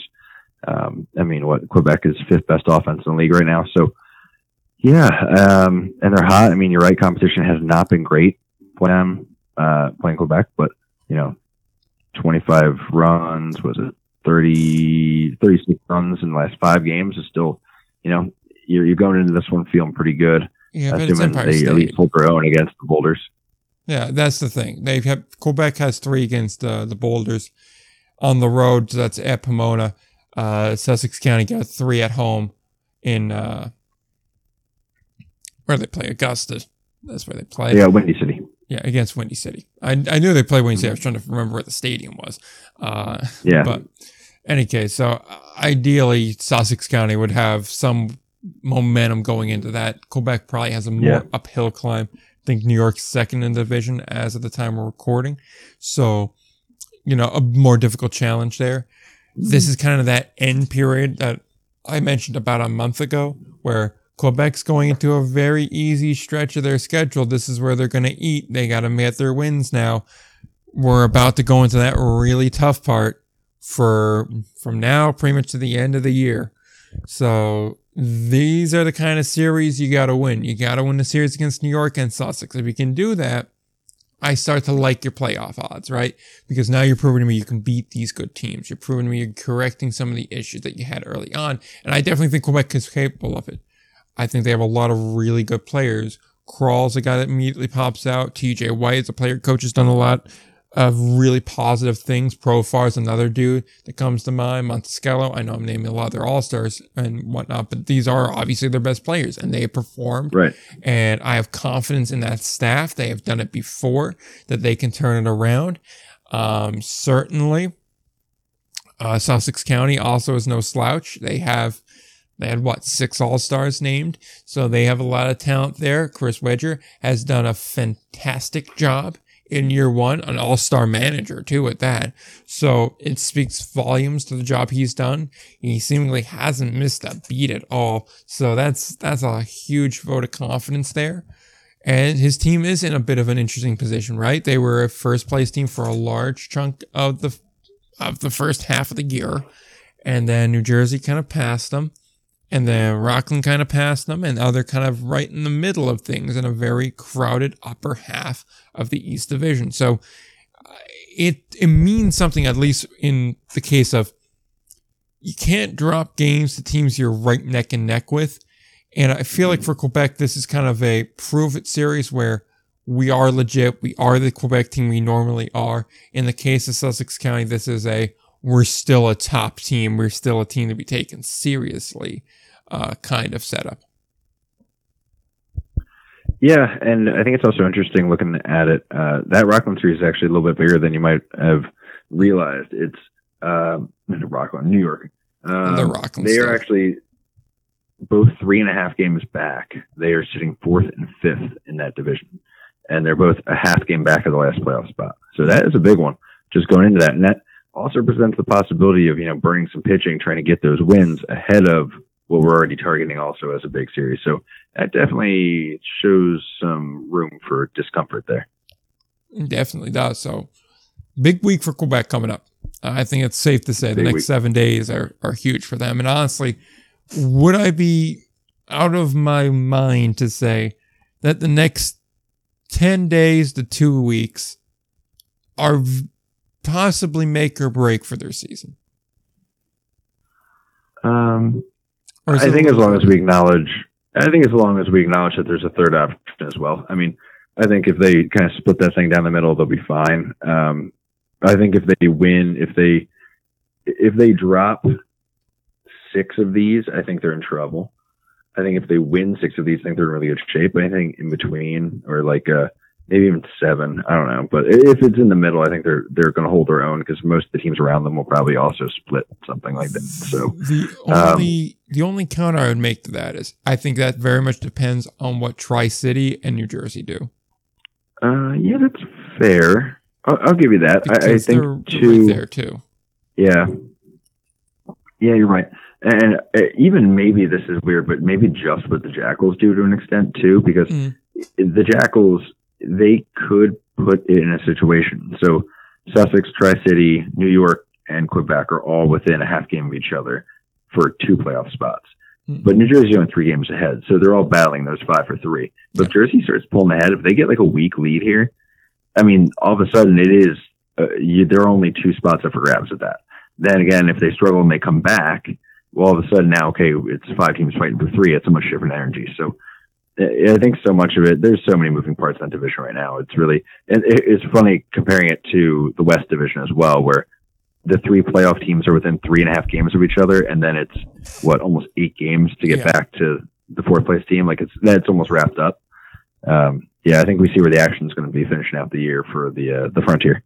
Yeah. I mean, like the turntables have certainly turned on the Frontier League, where the first month of the season was like, oh, well, the West is just the superior division. It's not even particularly close. And then the East just kind of turned it on and said, oh, yeah? Is that so? And now it's like, well, I don't even really care what's happening in the West because there's 4 good teams over there, if that. And if we want to really be generous, it's maybe a 5th. But even then, it's not particularly. They're playing a 2-half system over there where 3 of those teams can just be like, well, all right, we're positioning ourselves for playoffs now. Yeah, but it's time to spare the good arms. But yeah, so it's interesting how that's flipped there. So I'm certainly interested to see the last month of the year, that August month where it's all in division play, is going to be wild in the Frontier League East because so much could happen. It's going to be a war zone. Oh, God. Especially for a team like Quebec. If you look at them, they really have a rough road. I've mentioned it before, but they have a lot of Tri-City, New Jersey. I think a healthy dose of Sussex, too. They don't have a lot of Ottawa or 3 Rivers on there. So it's okay, you got to run through the gauntlet. So working backwards, they close the season with Ottawa. But before that, they have the Boulders. Before that, they have Sussex. Before that, they have Tri-City, Boulders, Tri-City, and then they have Trois-Rivières. But that is 1, 2, 3. That's 18 games. So 3 full weeks out, even maybe more than that. We're actually looking about 4 weeks out almost. This is the first time it's really the last time they play a team that's non-competitive currently. And I mean, it sounds harsh, but in the standings, it's the reality of it. They're too far out. Yeah. But honestly, though, that's the thing about them. And this could be something I'm going to revisit and think, oh, wow, this is a really dumb thing to ever say a month from now.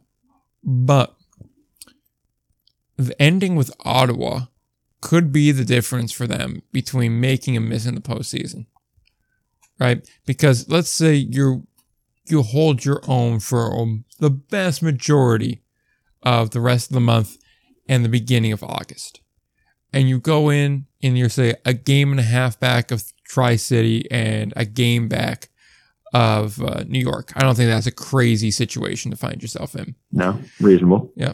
You take 2 of 3 from Tri-City right there. You take 2 of 3 from New York. Again, winning 4 of 6 games is not a crazy thing to think from a Quebec team. You pass them. So, you have Ottawa there. I don't know what Tri-City finishes with. I don't know what New Jersey and Sussex finish with. But let's say it's between Tri-City and Quebec for that final playoff spot. I can't imagine that Tri-City has a much easier end to the year unless they're drawing 3 Rivers or Empire State.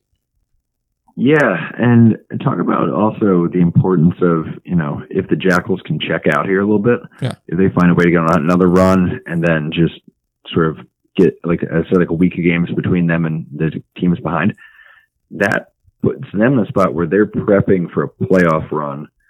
They already get a bye in the first round, and everyone else would be potentially playing like multiple playoff series, like playoff intensity level series, trying to just get their spot. I mean, that could really give them a leg up going into things if that plays out that way. So, definitely. I mean, that's extra motivation for playing them too. Like you need to keep that team close if you want to really, compete, because you're going to need your pitching fresh, or at the very least, you're going to need their pitching not completely fresh with the way their offense hits the ball. And it gets hot or not, Quebec's in there, as you could probably guess. 7-3 in their last 10 5-game winning streak. Only lost one series since the 26th of June. That'll get you a list as a hot team. Yep. Hot with some help, I'd say. Yeah. They do a good job this week. They get ranked. Did they? Oh yeah. I'm sorry. I thought you were saying like it happened. Oh yeah, I think so. They're so close. Yeah. Because I had them ranked this week. I don't remember where I had them. I think it was 9 or 10, but. Yeah, I think they missed by like a spot. I can pull that real quick, but they were really close. They were the only team that got votes that didn't get in, I believe. Yeah, well, according to the graphic, Lincoln was both ranked and unranked. Look. I do things late night. We know this. So, every once in a while things are a little sideways. It's midnight and we're recording the show. No shit, you do stuff late. Yeah, we suck. I'm still like, how can I do a daily recap before I go to bed? Because I hate myself. So I realize that. Someone give us a detailed psychological breakdown. Please don't do that, because there will be I'll give you a psychological breakdown. Do it down in Boca. That'll be good for you. Yeah, that'll be so refreshing. Thank God. I'm trying to pull it. I just got it. So, yeah, they were right behind. They were the 11th team in a ranking. They were right behind Lincoln. They got a 10th and a 9th ranking. So this is anti-French Canadian discrimination. That's what this is. Look, man, I don't know what to tell you. Okay, I don't know. Oh God, I'm surprised Missoula didn't chirp me for not ranking them again, but they didn't deserve it this time. They didn't. They were. They got to beat Ogden, man. Talking about it after like the worst week of the season. I was like, beat it. I think I mentioned in one of my videos this week. I was like, yeah, they're on their like worst stretch of the year. They've won 6 out of 10. Oh God, terrible! 600 winning percentage. It's so below them. God, how can they manage? Oh God, is Schlatt's job in jeopardy after going 6 for their 6-4 in their last stat? How does this affect LeBron's legacy? I don't. Jordan would never go 6-4. It is crazy though that they're that good and they've been that good consistently, and they're still only up like 4 games in the division. Which I know. I mean, 4 games. Volumes about Glacier though. Yeah, man, they've been getting after it after not the best start as I recall. I can look that up. Yeah, no, I respect it. They've done well. Glacier. We're going to talk about Glacier in just a second, so you can hold your horses on that. But let's finish up this Frontier League discussion, shall we? With Florence, they're a cold team. They're very cold. I mean, they're colder than Glaciers are.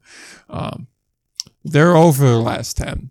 They've lost 11 straight. They've been swept by New York, Gateway, Windy City, Tri-City, all since the 17th of June. They have lost series to New York, Gateway, Windy City, Tri-City, as you could all guess, but also Sussex County, also Evansville, and also Three Rivers. That's since the 13th of June. Not a very good 2 months for the Y'alls.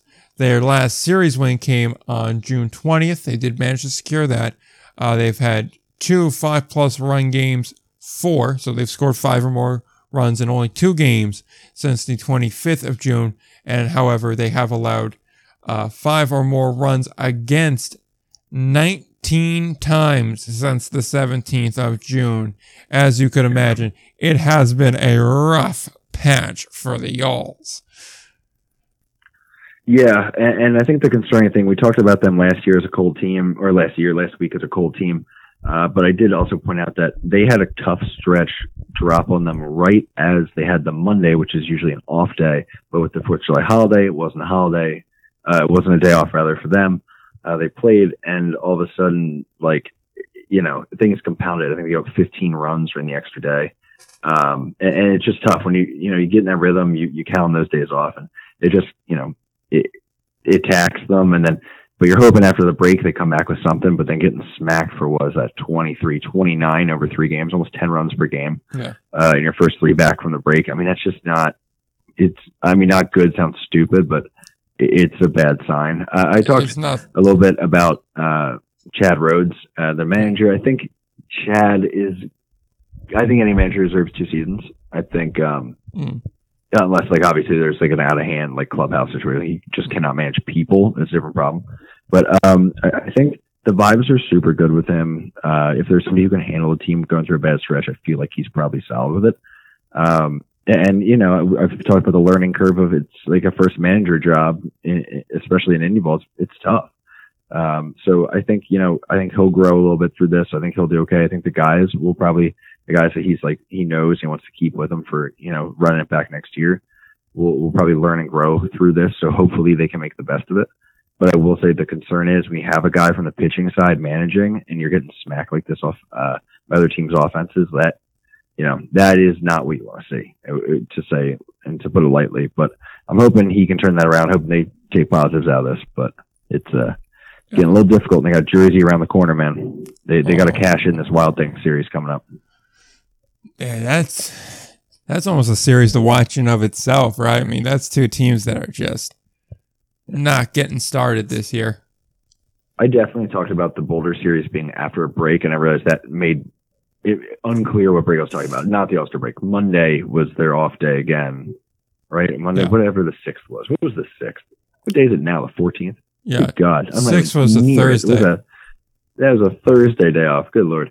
So that Thursday, I'm so used to the Mondays that it threw me. So but then they came back on the weekend and got hit hard. So hopefully they can come back from that chaos and actually turn it around. That'll be on Friday night, first game against Washington, which is a good team to turn around against. They're playing them at home.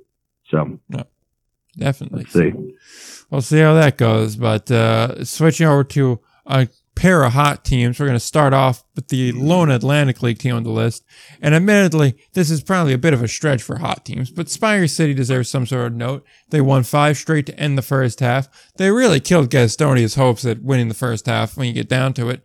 6-3 in their last 9, so that's pretty solid. We're not going to look at the last 4, though. We're going to ignore that. And they got 38 runs for in the past week, so that's good. This is more of a, hey, good job. You handled business. Exactly. Like, this is just, we had low expectations, and you surpassed them. Good job. You had one job, and you did it. Exactly. You know, that's it. Which very often is not the case. It's very often... It's you had one job and you did not execute it, but they did. So hey, good to them. See, they might have gotten punched in the wiener every single time they play Gastonia this year before that, but they showed up when it mattered. Exactly. They get their choice. They can either get one of those small little like serves maybe 4 people cakes that you can buy out of the case at like ShopRite or something from Carvel. They could get that, or they can go to Friendly's and get a fribble. It's their call. I'm a big fan of like the one slice of Cheesecake Factory cheesecake. Oh, yeah? I can't say I've ever been to Cheesecake Factory, so I can't really relate. Bro. Yeah. All right, we'll have to fix that eventually. We're just going to What a poverty thing to say.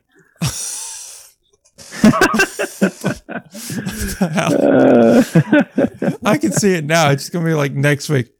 You want to see Gateway play that Wednesday 12 o'clock game? We'll go to the Cheesecake Factory afterwards. Next week, recording live from Cheesecake Factory. Okay. Better yet, I'll just call up Tuve. Tell him, hey, we're coming up to see Gateway play your Boulders. First off, press credentials. I don't want to pay to get in. Secondly, I'm just going to chill in the press box because it seems hot out. And your press box is air conditioned. So that's a huge win. If I got to do the YMCA to stay in there, I got to do that. That's life. So, hey. That's how it goes. Exactly. I get to stay in there. I'll just type away on a Chromebook, making it look like I'm doing press-related activities. I won't be, but, you know. Maybe live stream from there. Really piss off the Flow Sports people. Oh, God. So funny. I love that idea. Oh, Lordy. At least we don't charge $30 a month. We wouldn't get any. We probably still get more subscribers to Flow Sports. I want to see the numbers so bad. If you have access to Flow Sports viewership numbers, hey, I'll do anything. He will do anything. I'll do anything. The mountain man is not above anything. I don't care. I'm all about it. It is my holy grail right now. Oh God, if you got to release those numbers, I would be so curious about them. If I get them, they're going out. Oh, absolutely. And it won't take a glacier's pace. Speaking of glacier, they're hot. Nice. I know. I've had a couple of those today. I'm happy. Melton. 8-2 in their last 10. 6-game winning streak. Swept Idaho Falls and Billings. I guess that's good. They won a series against Ogden too. That's pretty good. That's pretty impressive. And they've only lost 6 series all year. And in fairness, 3 of them have been to Missoula. So hey, Yep. That's not that's how it goes. Exactly. Like, I don't have high expectations for anyone playing Missoula. So, good for Glacier. Now, granted, those 3 series losses are probably the reason why you're not in first place right now. But, hey, that's life. You can only do what you can do. Exactly. So, good for Glacier. And you can't beat Missoula. So, hey, tough. Exactly. But if we're looking for a silver lining... Oh, nope, never mind. So they don't play Missoula for a while. Lies. In about 10 days, they play them for 6 straight. Hey, guess what our series of the week is next week? Time to go. Yeah, I know. I like it. Full 6. They got another 6 against them. They've been doing that a August. lot. We pointed that out a couple weeks ago, that the Pioneer League's been doing that a little bit. Yeah, and I feel like that makes more... I don't know. Travel-wise, like it probably works out. Yeah, but like those are the Montana teams. I thought that was kind of weird. Like I feel like Montana's a big more state, if they were though. squeezing in. I mean, look, Glacier and Missoula are 2 of the closer ones, though. I mean, 500 miles apart is still one of the closer ones. It's still far away. Hold on. I don't know about all that now. They're not 500 miles apart. I'm just saying that 500 miles apart would still be I think closer they're in like this league. 2.5 hours. Look, that's a They're long like the way to distance go. of like High Point and Gastonia. You think I'm traveling 2.5 hours and then driving back the next day? No, thank you. Gorgeous drive, though, right down Flathead Lake. Y'all know what I'm talking about. It's gorgeous. Anyway. I don't, but okay. Not a bad drive, dude. Not a bad drive. That's what I'm saying. It's pretty so, far. At least it's scenic. At least it's scenic if you're going to go get smacked by Missoula. It's scenic. Then a moose head hits you. Dude, just a 26-mile... Like, this is the fastest route. This isn't the scenic route. That's why Montana's so wild. 26 miles on Highway 35, just straight up and down the Flathead Lake right there. That place is gorgeous. It's crazy. Right. Montana isn't even real. What is happening out there? Y'all good out there? It's cold out there. You know what else is cold? The King County Cougars. I was going to say your heart, Cougars. But that works too. That plays. At least you didn't lose 6 straight like the Cougars did. At least you're not 3-7 in your last 10 like the Cougars are. At least you weren't swept by the Dockhounds. And at least you have more than 3 wins in the month of July. These are all things the King County Cougars cannot say. Yeah. King County, happens to the best of us. Mostly happens to the worst of us. But it does happen to the best of us. I think that's interesting. They were a team that they've been kind of streaky. That's off the top of my head. I'm not going to lie to you. I'm multitasking currently because I'm looking something else up on Lake Country. But they have been kind of hot and cold. Like they had moments where like, oh, here they come, and then we're like, ooh, that's not going to happen. And then they're back, and now I feel like we're like off them again. So who knows what next week holds for them? What happened is they lost T.J. Bennett, and that's a big part of their team. Yeah, that's a fair point. That's going to hurt you. Like they have a couple other guys. I think we mentioned Fox. We mentioned Weston Murr. So, there's guys, but like again. You need more than a couple of guys. So, that's going to be a problem for them. Yeah, it's definitely not the most complete roster going around right now. And I think that's definitely... that's definitely what's getting exposed here, right? That's one of those teams where I am... Yeah, I'm just... And honestly, I'm checking here. I think... Oh, I don't know how words work. It's okay, guys. Yeah, I'm trying to also see, am I just completely making up the history of King County season here? But I feel like that's what was happening every time it looks up. I'm also doing some research here on Lake Country thing. He's getting ready for our next team, the last team in this segment. We'll mention Lake Country now that it's brought up. 8-2 in the last 10. Only 6 losses since the 24th of June. They swept Kane County, as previously mentioned, and they got series wins as of recent against Chicago, Gary, Kane County, obviously, and Sioux City, which is another team that's been hot this way. I believe 8-2 as well. Yeah. Not on a winning streak, but they've gotten themselves back in the playoff contention. And Lake Country, don't look now, but they are, if I'm not mistaken, the 4th team in their division, which puts them in the playoffs. Yeah. I was going to say with Lake Country, too. I mean, they're at, what, I think 25? I want to say 25 and 22 since the manager change. It worked. I didn't think that. Good. Who would have thought? Don't know what was going on there. I wouldn't have expected. I'm still not saying the vibes were good, so I'm saying it was Jim Bennett's fault, but something's up. I don't know. But it is good. I mean, all I'm going to say is because I like to throw fuel on the fire. Not that I know anything, but he went from manager of the year to not working for the Fargo Moorhead Redhawks. Now, it worked out for them because I believe it was Chris Coast that came in after him, but, yeah, I'm just saying, Toasty. How many Toasty, guys? baby. Yeah, I'm just saying, how many guys go from manager of the year to Reggie Harris theory? Yeah, where it's like maybe something wasn't quite right. Maybe. I don't know. Not going to give too much of that. Maybe I'll do a little digging. We'll see. Yeah. Well, we'll go on to get through these last 2 segments, so that way I only have like 2.5 hours of audio to edit tomorrow. Oh, Christ. Yeah, we're already at 2 hours and 12.5 minutes. Dude. And we're doing a hell of a job staying on topic. We're screwed. Oh, okay. You can have good trimmings, though. That's the really important thing. Am I? We'll see. That's the thing. I trim off like an extra episode for you every week. Like a really solid 40 minutes. You really did. It's crazy. Any case. Crystal ball. These are 3 that, again, I finished at about 8 o'clock. We record at 9 o'clock, so, you can make do with what you do. West Division wins the American Association All-Star Game.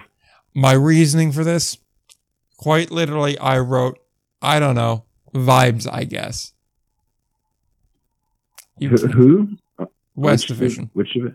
West. Oh, okay. All right. I don't know. Vibes, I guess. Yeah, I think so. God. Yeah, you know what? I mean, I'm willing to go that way. No, shoot. Am I? I don't know. Ugh, God. I don't know. Yeah, no, you're right. You're completely right. You're definitely right. Yeah. I'm definitely going the West Division. And I'm going the West Division by more than 2.5. Damn, he's combining props and crystal ball, which admittedly are very similar sections. I'm out here getting after it. See, this is my favorite part of the show, too, because I come up with this stuff like kind of on the fly. There's not much thought into it. And then you start way overthinking it because I make like 1 or 2 points that are like, they're not terrible points, actually. I'm just here to make life difficult. Yeah. Second one. I think that Pete Zimmerman gonna rake in New York. This is a dude. He's slashing 371, 500, 743, 16 home runs. He's going to get to play at Clover Park for a series, and then he gets to go to Skylands for a minute. I think he's going to have a good week. Yeah, I think so too. Sample size is big enough at this point. I wasn't totally sold on him early in the year, but now I'm pretty much on board. Yeah. Dude's got power. He's going to be in a ballpark. Yeah, I think plays. Yeah, I think Gateway made an awesome call keeping him around. I think he was bouncing back from basically playing college ball in 2020 barely, and then not playing in 2021. And he had a bad season in 2022, his first full season of baseball in 3 years, first pro season. I think they saw something and they stuck with it. They deserve a lot of credit on that one. This is why we don't doubt Steve Brook. The man knows what he's doing. Mm-hmm. Exactly right. Yep. That being said, while I think Zimmerman's going to be hammering home runs, I think Gateway is going to get hammered by these East teams because they're 3-6 versus non-Grays East teams. That's very important. The Grays should not count to this equation. That's just not fair. And they play Eastern opponents for 9 of their next 12 games. That's New York, that's Sussex, and then it's Quebec. Admittedly, the Quebec series is at home, and Quebec goes there after playing the Yaws for 3. Now, granted, I don't think the Yaws are really going to be giving Quebec too many fits. If they are, Quebec is in for a bad stretch in August, but that's a whole nother issue entirely. I just think we're going to find out here, are these West teams for real, or are they just like good for the West? Quebec, they probably got their best shot against, probably the weakest of the 3 in my opinion, not by much, but I think they are, plus road trip at home, it adds up for them. New York and Sussex could get bad. It could very well get bad. And I get it, you're getting the start on Tuesday against the Boulders, and then you go right to Sussex, so it's not like it's that far of a road trip to go from Pomona, New York to Augustus, New Jersey. It's like 45 minutes, hour and a half tops, so nothing. But I just think that these Eastern teams are a higher quality of team, and I think we're going to find that out for a fact this week, and I think Gateway gets hammered. What hammered is, I guess, of those 9 games they play, 3 and 6 would be getting hammered. So I'm thinking, I think they do pull out a 4 and 5, but I think at least 3. I think the 4 are going to be close, and I think at least 3 of the 5 are not going to be close. Okay. You know what I mean? I think they're going to go 4 and 5, but it's going to feel more like a 3 and 6. You're right. Well, what series are they going to win? Are you thinking? I think they have a shot with that Gateway New York drive is so long. But they have the off day though. Yeah, I'm tempted to think they take 2 from the Boulders. If not, I think they managed to steal the 2 from Sussex one way or another. That's the thing. I feel like it's either Quebec or Sussex because Sussex. I agree. I guess I'd be confident enough to say I think they take 3 out of those 6 and then they drop 2 to Quebec. Okay, I could see that. Like, here's the thing. I think for Quebec, it could be more of a vibe. The reason why, too, Quebec's got to drive out to Florence once they get done. That's a long drive going from Quebec to Kentucky. So that could be a so-so series against the Yaws. That's why the Yaws got a shot in it. But then from there, after playing those 3, they got to go out to Gateway. So basically St. Louis. That's another long drive. So you're going to have drive fatigue, game fatigue, schedule ahead of you and recently behind you fatigue against a team that's still a good team. Don't get me wrong. Like, it may sound like I'm being hard on Gateway. They're still a good team. They're probably still top 5 in the league. I just think they're, like somewhere like 3, 4, or 5. So yeah, that's kind of where they line up there. So I just see a situation where Quebec, especially if they get into a bad game in Florence where they got to use their bullpen, that could be a situation where you drop that one. And the last game on that road trip, after all the traveling, that's going to be a tough one too. So I could see Gateway taking 2 there. I just don't see a good time in New York, and I don't see a great time in Sussex. Yeah, I do agree. I think this whole thing, I think this could expose not only Gateway, but maybe even the whole division. Yeah, I will say one thing that they do have going for them is that Sussex series. If I'm right, it's the Quebec one up in Canada before it for them. And that's midweek. So they're going to have to go from that Thursday game in Quebec back to New Jersey to play that Friday game against Gateway. So in theory, while Gateway is going from New York to somewhere else, so they're already a road team, they're not traveling nearly as much. So that's a huge plus in their favor. So I could see them taking that game 1. Games 2 and 3, I don't know about that. Yeah, it's also kind of how I was reading that too. Yeah. I don't know. I'm still sticking with my 4 out of 5, but this feels like it could very well go either way, though. I could definitely see it going. I agree. I would not be surprised if they take 5. I would not be surprised if they drop 6. Yeah. So we'll see how that goes. We'll wrap this up. I'm gonna have a fun time editing and fixing things. So you can go ahead, plug what you need to plug, and then I'll plug what I need to plug, and then we'll get out of here. And hopefully, I'm asleep before 1:30. Oh man, Indy Ball Nation, social media, YouTube. Got all sorts of Ram stuff going. Should have a daily recap unless I just am too tired tonight.